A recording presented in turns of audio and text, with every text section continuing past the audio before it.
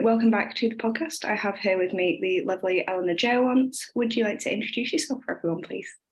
Yes, hello. I am Dr. Eleanor Jayawant. I am a research fellow in systems biology at Brighton and Sussex Medical School, which is joint between the University of Sussex and the University of Brighton. And I do research on blood cancers. Awesome.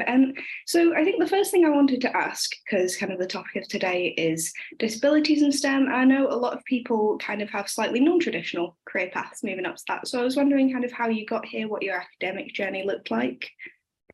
Yeah, so my academic journey is fairly straightforward, although has been interrupted a little bit. So I did my undergraduate degree in biochemistry at the University of Manchester, and that was a 4-year degree, and I did a placement year working in an MRC lab in Cambridge. And during this time I decided that I wanted to do research. That was what my passion was. So then I pursued a master's course after my undergrad, and that was at Sussex, and it was in genetic manipulation and molecular cell biology. And this is where my career took a little bit of a stumble, and I decided that I wasn't coping with my mental health at all. So I ended up taking a temporary withdrawal, and so I did 1 semester, then sort of took a year out, and then I came back and finished my degree. So it was a 1-year course, but I did it over 2 years. Then after my master's, I decided I wanted to do a PhD. So I did a PhD in chemistry at the University of Warwick, and this was sort of a slightly sideways step from a step out of my comfort zone, but I decided that a PhD is the time that you try new things, you learn new skills, and it was really fascinating. And during my PhD, I taught myself to code. I was doing a PhD partially in computational chemistry, and I realized that coding is super cool, and everyone should be doing it. So I decided that moving forward in my career, I love the lab stuff. I wanted to do the lab stuff, but I also wanted to do computational work. And it was during my PhD that I was diagnosed as autistic. So it was a late diagnosis. I was diagnosed at the age of 27. And we all know what happened in 2020. I was lucky enough to be doing my PhD from the years 2017 to 2021. So my final year was interrupted by COVID a little bit. And I was looking for a job and writing up in late 2020, early 2021.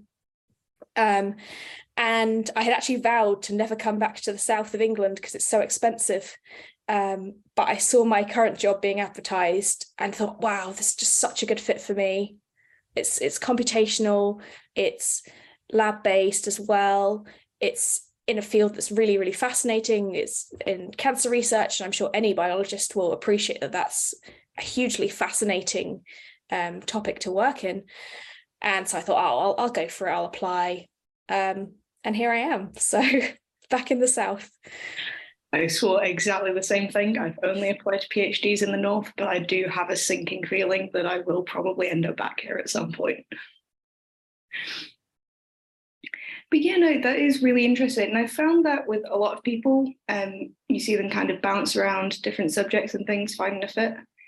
I have, again, done exactly the same thing. My original career path was supposed to be going into medicine, which is absolutely not what happened. Still going for doctor, though, just not like that. So I'm still technically doing what I said I'd do. But yeah, how do you think kind of research has suited you in particular? Do you think any other career paths you might have looked at would have been easier or harder? Or do you think that this was kind of the natural fit? I think it was quite natural. I love my job. I don't necessarily love the system in which my job exists in. I'm not totally sold on academia and its bureaucracies and structures, but the research itself it's brilliant to me. And I can't really imagine myself doing anything else. I mean, I've always loved animals. I'd love to sort of work with animals, but I can't really see myself making a career out of that. It would be more like volunteering at a cat shelter, or which I have actually done in the past, and that was great, but it never sort of filled me with the same joy that research does. And to me, it's just the most exciting thing when you have a problem and you're stuck on it, and you're trying to think of how you can move forward with it. And then something clicks and you write a really good piece of code and it works first time, or you do an experiment and you get the data that you were hoping for. And it's just the most exciting feeling in the world. And I can't imagine myself doing anything else. No, for sure. It is brilliant. I mean, I've never had a piece of code work first time because I cannot. That's a rarity. I can barely cope with R, but it is kind of one of those things. And I feel like some people just don't quite get why you'd want to be stuck at the same problem for quite well. And I think that in part is why you find, like, I'm not going to say you find a lot of autistic people in research, because I do not have the data to back that up. Anecdotally, however, I have met 2 neurotypical researchers. So I will say that kind of passion and drive can help, And have you found the same thing? Like, I know that I'm a little bit better at the pattern recognition stuff than some of the neurotypical peers that I have. Do you think there's anything like that about it, or have I just got a really biased data set here? So I mainly work with neurotypical people, or at least people who appear to be neurotypical. I think I do bring a different perspective, and I do kind of approach problems in a slightly different way compared to neurotypical peers. I think the concept of being neurotypical in science and in academia, I'm not sure it's quite the right word, because there's been studies that have shown that up to 47% of PhD students meet the criteria for being depressed. And some would argue that depression and other mental illnesses do kind of fall under the neurodiversity umbrella. But in terms of like neurodevelopmental conditions, ADHD, autism, dyspraxia, my peers do not have these conditions. And yeah, I do think it does help with the way that in particular, the way that I think about coding, I think is different to my peers. I wouldn't really be able to tell you how it's different, but it feels like a different creative process compared to when my colleagues talk about their work. I don't really know how or why. It's definitely hard to verbalize. And yeah, that was a good distinction to make, actually. I was using kind of the wider umbrella term there. So thank you very much for pointing that out, because I did not realize how I'd phrase that. It will teach me to make up questions on the fly. But yeah, no, definitely. And I think in terms of the way you look at problems, it's important to have lots of different people with different working styles looking at the same thing, because otherwise that is when you kind of code yourself into a corner or get stuck in a box. And it's just good to have different people looking at it from different angles. Yeah, I mean, there's been multiple studies that have shown that diversity in all its forms is good for science. We as humans do not make as much progress in scientific understanding if everyone is an old white man, for example, as is the cliche in science. We need people from all sorts of backgrounds, whether that's gender, whether that's disabilities, whether it's race or like ethnic backgrounds. We need all these different people because they do think about things in different ways, because they've had different experiences. And it totally makes sense that if everybody's thinking about one problem in the same way, you're not going to make nearly as much progress as if you've got 10 different people who can all approach it in a slightly different way. So yeah, it's I think it's encouraging that we are seeing more diversity in science over the last decade or so, but there's still a long way to go, I think. Yeah, and kind of in that vein, do you think you'd change anything about the kind of research culture and community if you had the magical power to? Like, kind of what do you think is the things that we need to be looking at to kind of go further than that bit of diversity we're starting to see? Yeah, I mean, of course, it's not anywhere close to being a perfect system. We know for sure that we have a leaky pipeline in science in terms of race and gender. I don't know of any studies that have shown the same leaky pipeline in terms of disability, but I imagine it's there. I think there are a few things that I would change if I could click my fingers and have change happen, and it would be more role models at the highest levels. I think so. I know for a fact that I've been very, very lucky and very privileged that I've had some brilliant women supervisors throughout my career so far, and not everyone has had that. And I think if you're a young woman and if you're considering that you might want a family as well, it's really important that you have these role models who are able to be a professor and also have a family and not have to give up their job, because we often hear that our science is a very demanding career, and it is, but it is totally possible to have a family.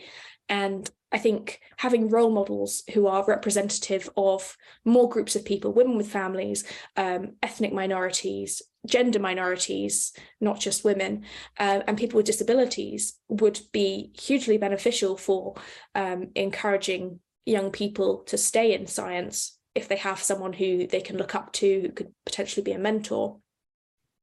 In fact, it wasn't until I started at Brighton and Sussex Medical School that I met my first disabled professor, who is the amazing Andrea Pepper, who is a woman professor. She has a family and she's deaf, and she's amazing. And I find her so inspirational as somebody who aspires to be a woman PI with hopefully a family one day and also has a disability. And we need more representation like that. The other thing I would change if I could is more of a societal change. I think we don't have enough caring responsibility is still very gendered in the UK and most of the world, unfortunately. And I think that massively contributes to a leaky pipeline for women in particular.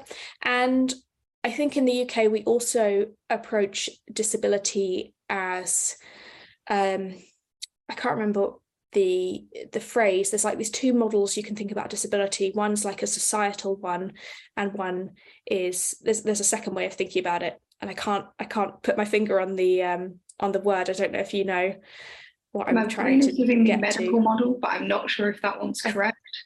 It might be. Social, yeah, I think it could be medical model. And it's that as a society, we kind of think about disabled people as being like broken, and these are all the medical needs that they have. Whereas actually, you can think about it in the opposite way, where society is broken for disabled people. How can we change society to better cater to disabled people's needs? And I think there are some changes that have been happening slowly, like for example, it's illegal to discriminate against disabled people, although I'm not sure that the law necessarily makes that much difference in terms of hiring practices. And legally, disabled people can ask for reasonable adjustments at work. But I think until we see wider shifts in society as a whole, it's very difficult to ask for these changes as a disabled person. It's very difficult to be your own advocate when it feels a bit like the world is against you, if that makes sense. So I don't think it's as simple as just making some changes in academia. I think it's a much wider problem. Oh, for sure, absolutely. Because I think a lot of the problems you find are wider attitudes. Like I remember the absolute uproar when I asked if I could wear ear defenders in a really noisy lab. You would honestly have thought that I wanted to take the batteries out the fire alarm. It was ridiculous. And kind of on that vein, have you found any kind of specific issues like that when you've been looking into accommodations, or is it more kind of the hurdles in asking for them in the first place, do you think? I've been very lucky with my supervisor and the team that I work in. So the main adjustments that I've asked for have been, I work from home every Wednesday because I find more than 3 days of social interaction in a row it's a lot for me. And I kind of enjoy having that day to be on my own and recharge a little bit before having to go back to work on a Thursday and Friday. And I found that that's very beneficial in maintaining my routine and my mental health. I have loop earplugs that I wear almost constantly, and that's never ever been a cause for any issues. The main one I've had that I asked for was in the lab that I work in, there is a sonicator, which for those of you who don't know, it's a big box and it makes this horrible noise, and you use it to kind of break up particles or dissolve things. You put a tube in and it goes like, and I think it's a pretty nasty noise if you're neurotypical, but I cannot be in the same room as it. And I said to people, if you're going to use the sonicator, please tell me and I'll just not be in the room. And people are like, yeah, absolutely, no problem. So I think lots of these things they're very small changes that people make. And I feel very lucky that I'm very open about being autistic, because I think it's really important to be, and to be a representative person that people can see that there are autistic people in science. And I think the people I work with are very nice and very understanding of that, and happy to make these minor adjustments. The one that I am still kind of working on is I am perpetually too warm. I hate being hot. And the temperature of my office is a bit of an ongoing struggle, but I haven't quite pulled the autism card yet. I'm kind of trying to resolve it a little bit more democratically, but we'll see. Saving that one for the last Uno reverse move. Yeah.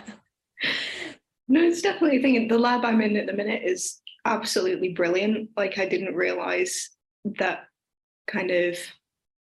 that sort of resistance wasn't always the case to making changes. Like, I didn't even have to ask at first. They were like, what do you need? I was like, oh, okay, I don't have to give you a big piece of paper explaining your legal responsibilities this time.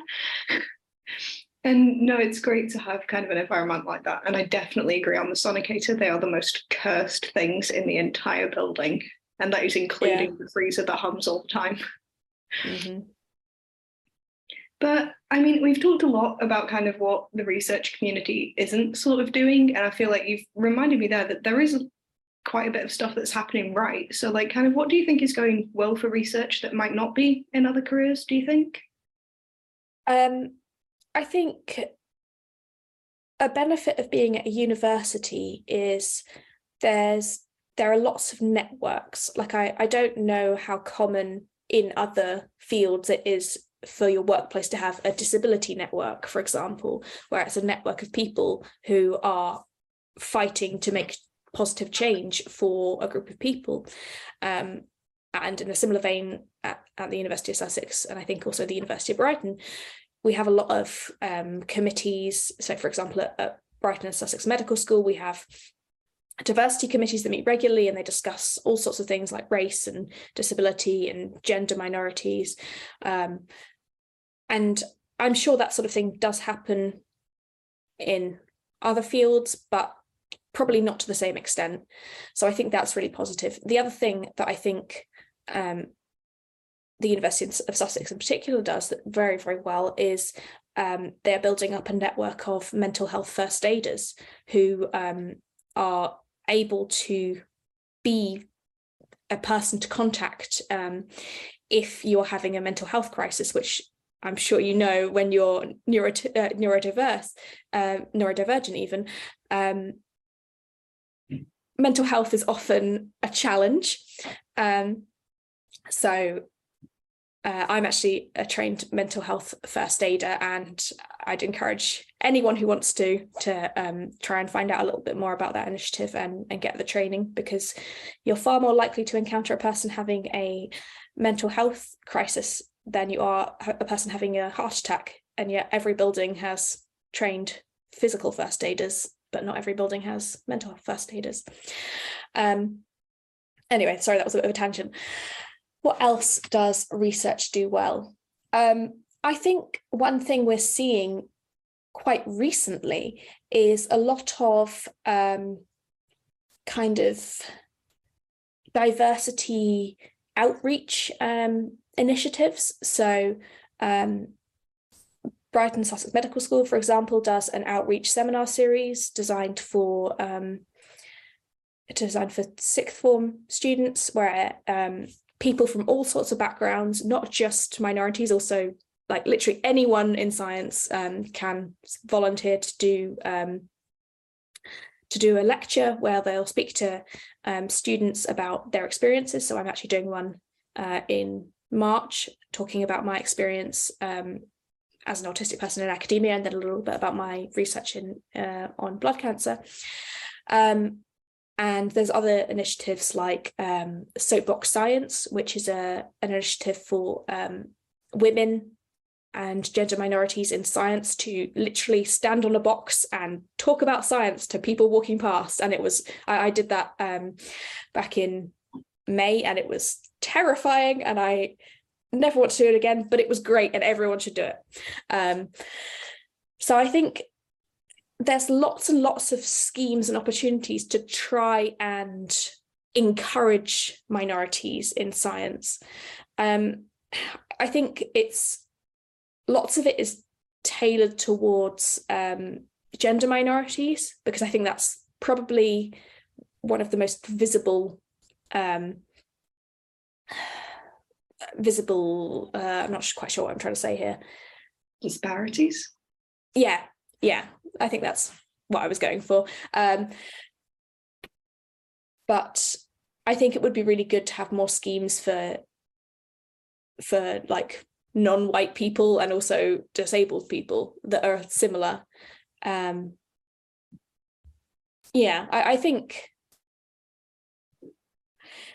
think there's a lot of progress, but I think it's very important for us to remember that diversity in science is a very, very much an ongoing thing, and it's not just about women, it's not just about disability, it's not just about race, it's about everything. We're not finished until everyone is included. And I think you often see discourse about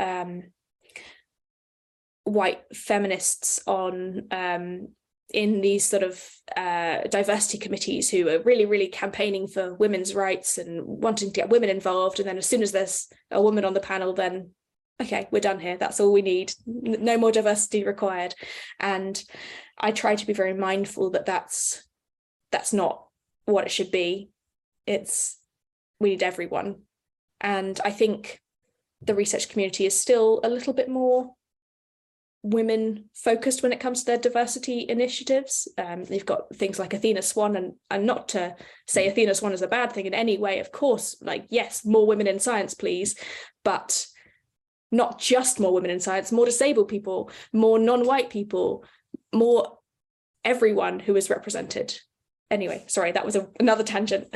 Oh, it isn't fine. Tangents are more than welcome here. And you did make a really good point. You do see a lot of tokenism sometimes in some of these initiatives. Like I remember LGBT